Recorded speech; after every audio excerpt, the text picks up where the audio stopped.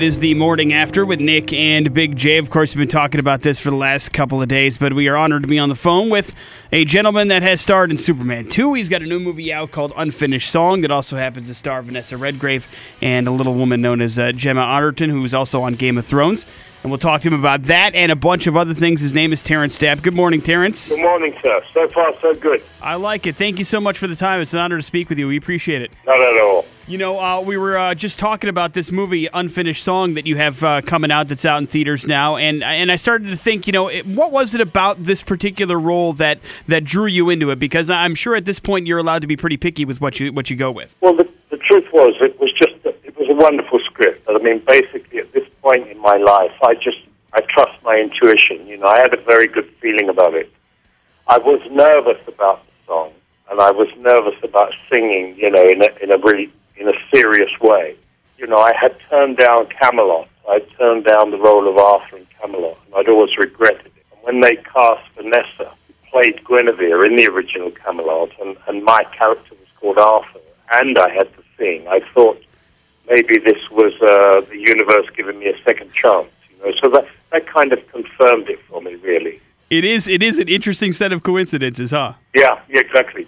You know, and I was just going to talk about the singing that's involved in the movie, and that must mean that it is actually you. They didn't dub it over, huh? So you actually had to do some singing for the role. Oh yeah, not only was it singing, but it was one take. I mean, it was the last day. It was the end of the last day. They had a theater full of people, and they said, "Okay, we're ready for you." And they maybe would have had time for another take. The way it came out, I just kind of got it on the first take. So that it was a live take, which the way I work, that's, you know, the best possible thing, really.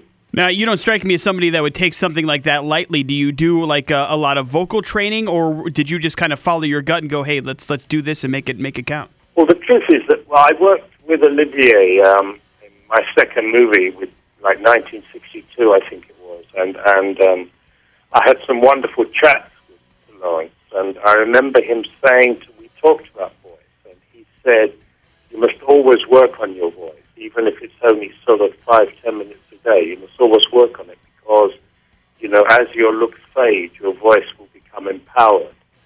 So I have always done that. I have religiously, you know, paid attention to my voice and my breathing.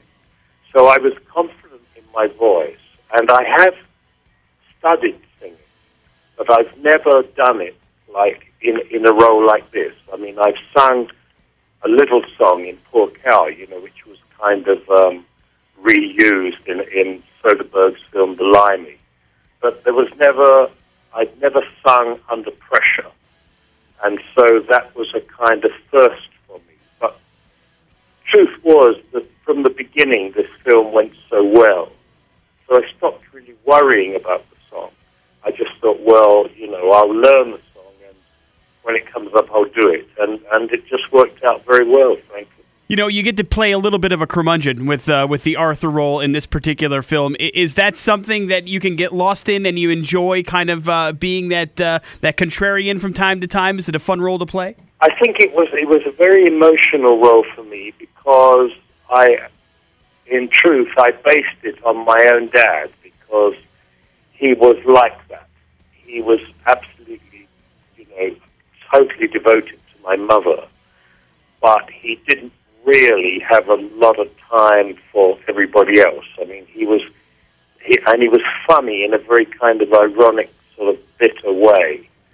So I thought to myself, if I get in trouble with this role, I'll think about Tom, and that's what I did. So in that sense, the emotions, like the underlay that I needed for the part, was kind of available to me all the time. Terrence, you have been in a lot of things in a lot of different mediums and done a lot of stuff. Are you at a point now where you are able to kind of just, do a role and unplug from it? Or do you enjoy still learning something, like maybe working with somebody like Vanessa Redgrave would give you an opportunity to learn a little bit more about the profession than you knew going in? I think the great blessing in my life, really, was that I was just always a great pupil. I never had any desire to teach. I never wanted to, tell people how to do things. But it seemed to me natural to be able to learn. And that is actually the truth. So although it's become harder for me. Every role I do, it's harder to learn the lines. It's harder to, do the long working days. But the thing that just improves really is this, one's capacity for kind of absorbing new things.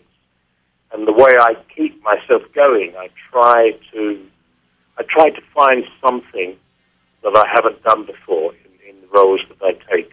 You have won so many awards for your dramatic portrayals of characters in your films. And then, I've also loved you in the stuff that you've done that's very comedic and very dry and very fun. Do you have a preference as to which kind of roles that you take, or do you like to kind of mix it up a little bit? Well, I've always liked to mix it up, but I have to confess that the roles that sort of are more appealing to me now are the kind of comedy roles, only because it's more delicate. It's a more delicate way of acting. And I think that, to pull off really good comedy is satisfying in an unusual way. Let's put it that way. Makes sense. As a fan of the early Superman films and with Zod on the phone with me, I have to ask, have you had a chance to watch Man of Steel? Did you get a chance to see what they've done with that character and how you thought Michael Shannon did with that? Well, the truth is, I haven't really wanted to see it. I just have such sort of glorious memories of shooting 1 and 2 with Dick Donner and with Brando, and I thought to myself, I didn't want to see it yet. I just thought I'd let it go by, and I'd kind of catch it when all the hoo-ha is over.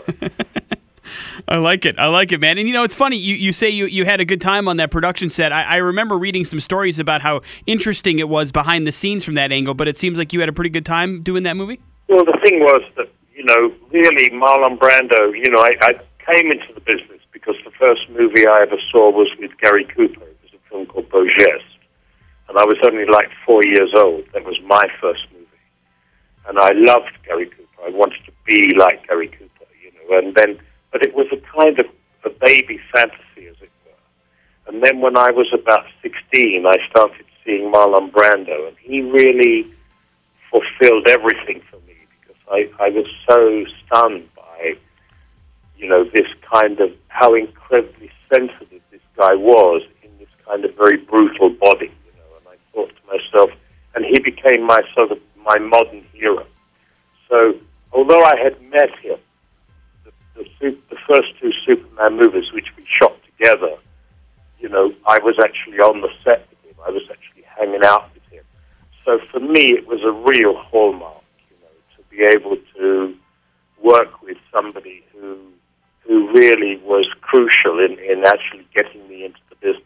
Well, Superman 2, clearly the best of the early part of the franchise. And Terrence, happy birthday, man. Thank you so much for being on the show. Go check out Unfinished Song. It's in theaters now, and we appreciate the time, sir. You have a good one. Not at all. Lovely to talk to you. Take care. All the best.